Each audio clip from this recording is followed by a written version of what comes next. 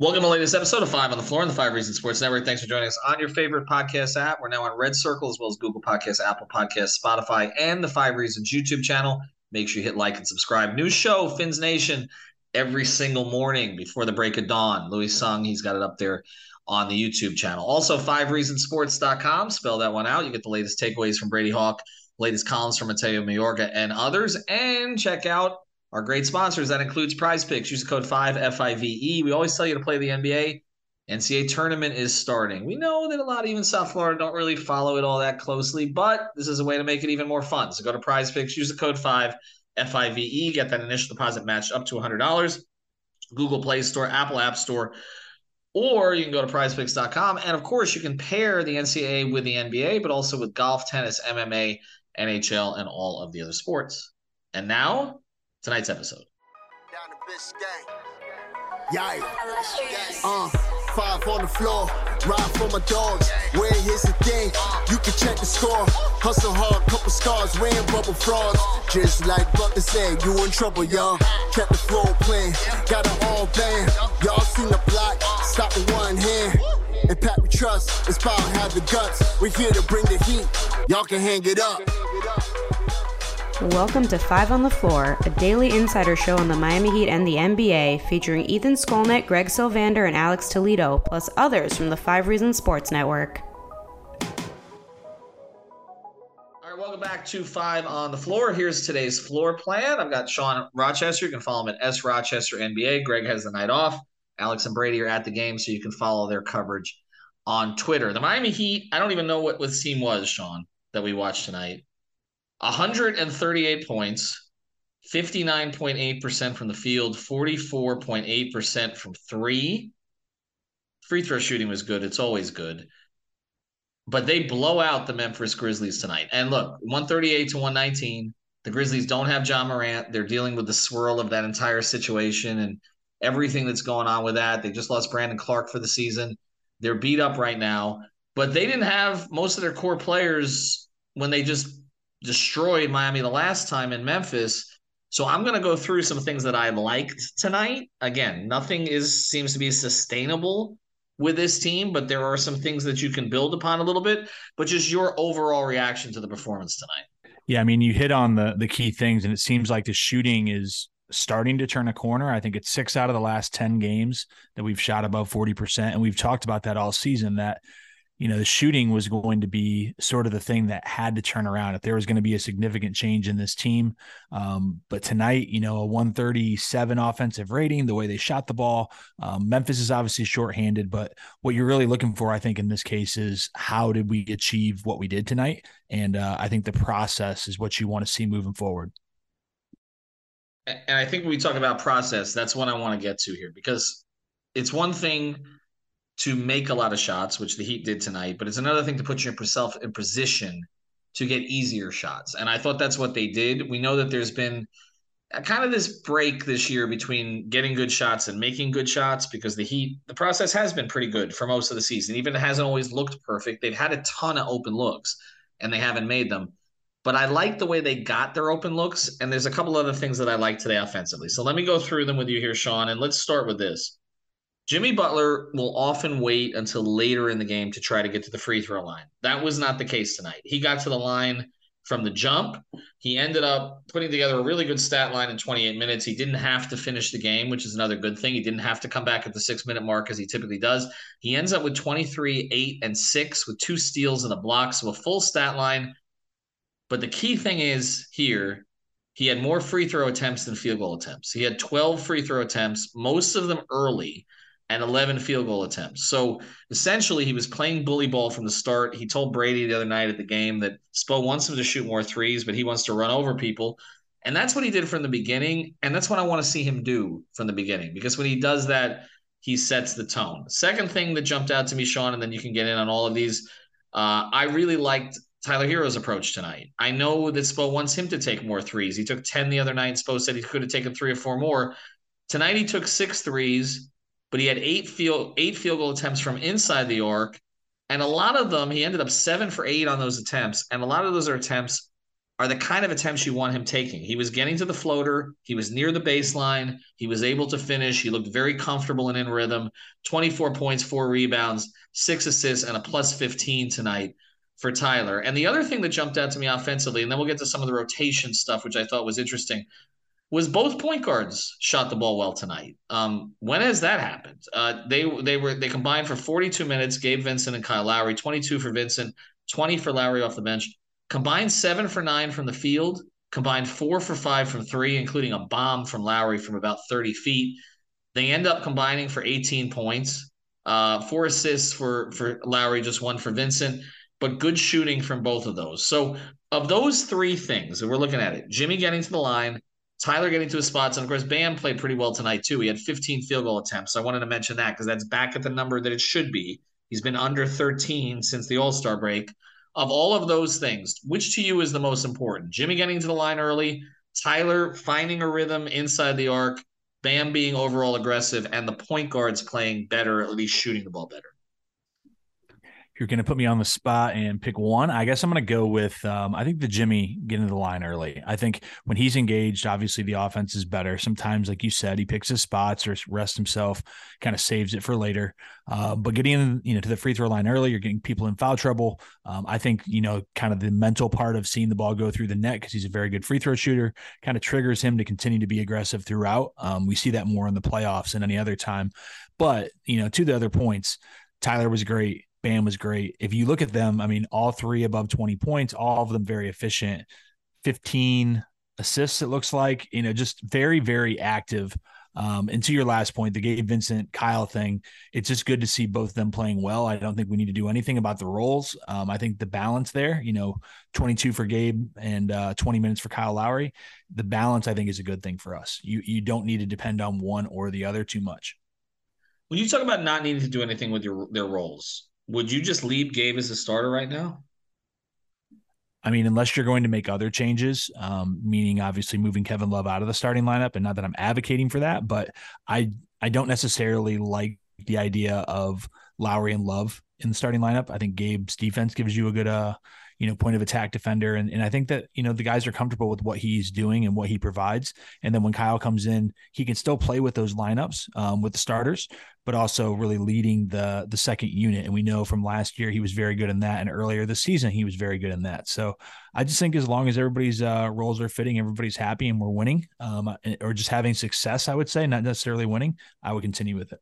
All right, we're going to get in a second to some of the other rotation tweaks that Erik Spoelstra made because there was a significant one tonight and somebody who did not get in the game. Before we do, I want to tell you about 2 sponsors of the post-game show here. Typically, this is on the YouTube channel. Just did a podcast tonight, and we'll get to the YouTube channel after without video. But I do want to tell you about a couple of sponsors. One is Aggressive Insurance. That's our friend Lynette. Go to insurancebylynette.com. That's 2 N's and 2 T's, insurancebylynette.com. She can get you all kinds of different insurance, renter's insurance, life insurance, and of course car insurance. If you've got a bad driving record, she's the person to go to. She will absolutely find a way to get you insurance. So go to insurancebylynette.com. Again, that's Aggressive Insurance. And also check out odmpsi.com. That's ODM Performance Solutions. This is a consulting company based here in South Florida in the Pembroke Pines area. They service all the 3 counties down here. But not only can they help you if you're a business and you're looking for high-level employees, but if you're a high-level employee, they can link you to a business. And they work around the country with notable banks, law firms, and even supermarkets. Reach out to them at 954-434-0634, 954-434-0634. That's odmpsi.com. They've got current jobs available for branch manager, business development officer, and more. Go to info. You can also email info@odmpsi.com, and you can reach out to them, and they will help you out. This show is sponsored by BetterHelp. What's the first thing you do if you had an extra hour in your day? Go for a run, take a nap, maybe check the stats of the latest Miami Heat game? I've got a better idea. A lot of us spend our lives wishing we had more time. The question is, time for what? If time was unlimited, how would you use it? The best way to squeeze that special thing into your schedule is to know what's important to you and make it a priority. Therapy can help you find what matters to you so you can do more of it. I've benefited from therapy. I went through some life changes, major life events, had some difficulties, Wasn't a believer in therapy, but it helped me and it can help you also. So if you're thinking of starting therapy, give BetterHelp a try. It's entirely online, designed to be convenient, flexible, and suited to your schedule. Just fill out a brief questionnaire to get matched with a licensed therapist and switch therapists anytime for no additional charge. So learn to make time for what makes you happy with BetterHelp. Visit betterhelp.com/Miami Heat today to get 10% off your first month. Again, that's BetterHelp, HELP.com/Miami Heat. Performance solution to tonight, or at least the adjustment to tonight, was no Victor Oladipo. Eric Spoelstra, I asked him the other night about rolling 10 and sometimes rolling 5 for 5, which is an old Hubie Brown thing. Kind of laughed about that because that goes way back, but he doesn't typically do that. And I know he's sort of trying to figure out which rotation guys to play right now. The other night, he cut Strus out of the rotation and Yurtsevin out of the rotation in the second half, and he was aware of the Strus thing. Tonight, Strus is an early entry, no Oladipo. Yurt kind of annoyed him. You could see with the defensive coverage stuff in the first half. And so Haywood Highsmith got the backup 5 minutes afterwards and actually played really well. It was 3 of 4 from the field in 13 minutes, 7 points, 4 rebounds, 3 assists, and really competed on the defensive end as he always does. How do you see the rotation right now? Because it doesn't seem like there's a set 10 or 9, and it doesn't seem like Vic is necessarily a full-time part of it. Yeah, I would like to see, moving forward, if this is something that's a permanent thing where they kind of resting or managing his minutes today, like kind of a day off. But it's interesting because, like you said, the other night, I think Strus played 7 minutes. Tonight, he gets up to 32 minutes. The bench as a group scored 45 points, and I know there was extended minutes for them, but still they played very well. And I really like the story of Victor Oladipo. I get annoyed with the dribbling the ball into the ground so much and the ball getting sticky and sometimes the shot choice that he has. I just think we need him. Don't get me wrong because of the defensive stuff, but I think if he's not playing team basketball and doing the right things on the offensive end and you have Kyle back, now you have another ball handler, he may get squeezed in some situations. It looked to me like the second unit gets more settled with the ball in Kyle's hands, which is as you'd expect. The other night when they were playing together, Depot was handling and Kyle was standing in the corner. And I didn't understand that because if you're going to talk about Kyle still being able to do something for you, it is organizing a second unit, I would think. And so taking Oladipo out forced Kyle to handle the ball more tonight, and he was good. I think we talk about the minutes. Strus played 33 minutes off the bench tonight. By the way, Kevin Love's minutes continue to kind of decline. He's in the teens pretty much every game now. This game was 18. Again, some of it was because it was a blowout. But it doesn't look like he's going to get into the 25 to 28 minute range at any point soon. Strus played 33 tonight. Martin played 30. It just seems like that's going to be the case because Eric wants him on the floor. Yurtseven is going to lose his minutes to Zeller. Do we agree on that once Cody's back? Absolutely. and could you explain to people why? Because I look, it's nothing against Yurt. I think Yurt has a future in the league. I do. He hasn't had the benefit, obviously, of playing all season. Training camp got cut short. Obviously played the first preseason game, and that was it. And I understand there's a skill level there in terms of the rebounding. He has good hands. He can finish. But it's the defensive coverage stuff, isn't it? Yeah, I mean, obviously we know what his limitations are. I think the team and himself know what they are too. And he just had the misfortune that he probably would have had an increased role. I don't believe I don't think they were going to start him, but I mean, I think he was involved. Obviously the goal was to trade Dedmon and then he could step into those minutes. And he just got hurt. I mean, missing that time, especially at his age and being an older rookie, I think he missed out on an opportunity, especially when Dwayne Dedmon was so poor that we didn't have anybody else, and he would have been in there if he hadn't taken his minutes earlier. So, I hope they have opportunities to get him minutes just to see what they have. But the early indications coming off injury, which is not easy, are not that he's going to be around or probably be a significant part of a playoff rotation. And it may have been different, as you said, if he had been able to get through all the training camp and all Absolutely. that. But to try to insert him at this stage, I mean, again, short minute role. One of the other guys is banged up, comes in, gets some rebounds. You can see the offensive skill level. But nothing drives Spoelstra crazier than not being in the right spot on defense. That is, I go all the way back to Michael Beasley's rookie season. Like, and you look at the offensive skill level that he had, and Spoelstra wasn't playing him down the stretch of games. And so I just think until he's more comfortable with Omer being in the right spot at the right time, he's just not going to play him in those And the margin situations. of error is so I was just saying, sorry, the margin of Yep. error is so slim. You don't have time to play around with these things. Tonight's a great opportunity, but in other games, those 2 minutes we've learned looking back at the Dwayne Dedmon, those 2 minutes can cost you a game. And it's not fair to but it's also not fair to his teammates to try to put him out there in these high leverage situations. But to your point about Beasley, that's a first round pick. Yes. They don't have real any financial or long-term obligation to him. They can let him walk this summer if they don't believe in him. And so why do you put him out there? Because you're not really tied into him for long-term. You're not. And also, he hasn't increased his value in any significant way this year. So there is a chance you could bring him back cheap and play with the experiment again, because they clearly had a plan for him. Like, he was supposed to play ahead of Dwayne Dedmon. Like, Cody Zeller was not supposed to be here. Orlando Robinson was not supposed to be part of the equation. So Yurtseven was supposed to get rotation minutes. It just may be too late at this stage. You mentioned the Depot thing, and I think it's really interesting how Spoelstra, and again, it may have been a rest maintenance day. We may find that out later.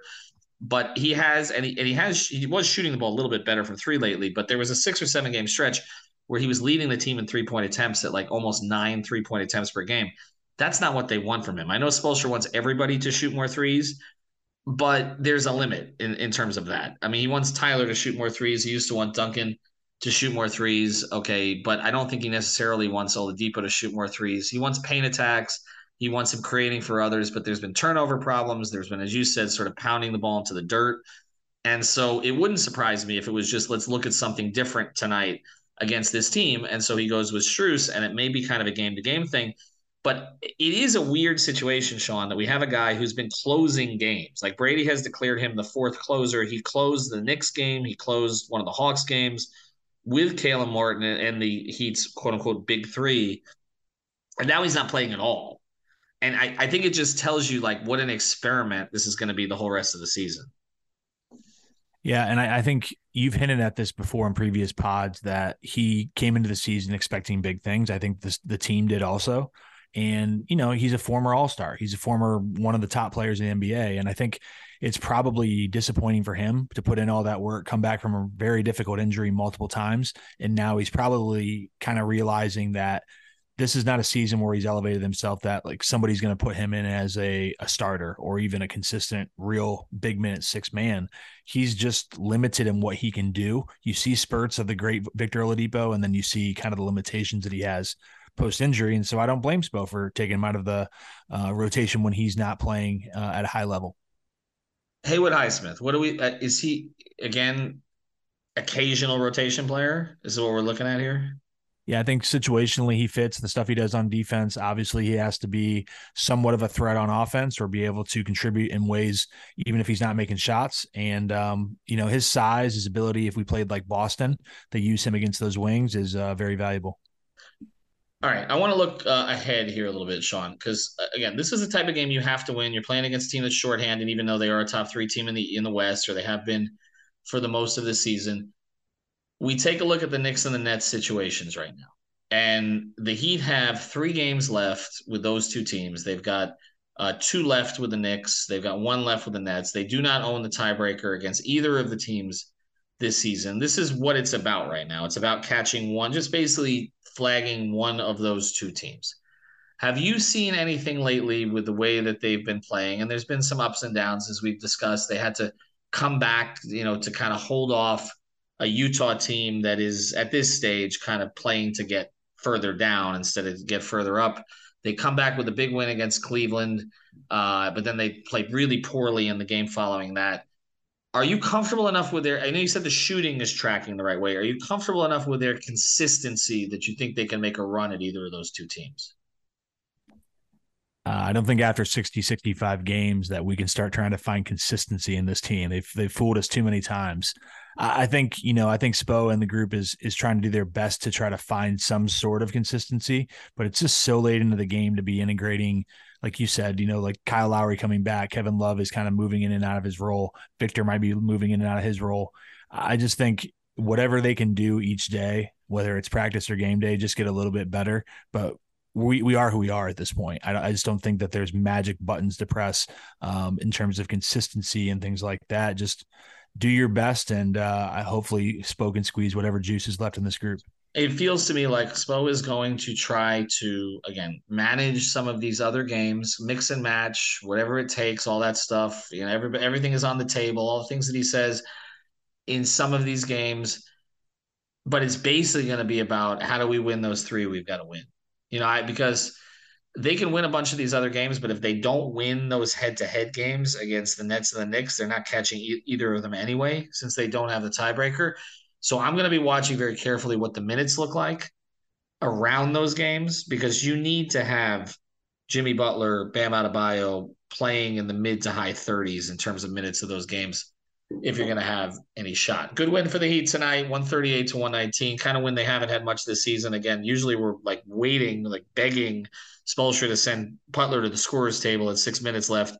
It was not necessary tonight. We're going to have, again, Howard Beck on here in the next couple of days, a longtime NBA writer. We're going to bring on some other guests. We're expecting to have Cody Zeller on the podcast next week as well. Check out all of our other programming. And when the Heat play again, which I guess is on Saturday, we'll have playback again there. So make sure that you check that out too. Have a good night, everybody. Thank you for listening to the Five on the Floor on the Five Regional Sports Network.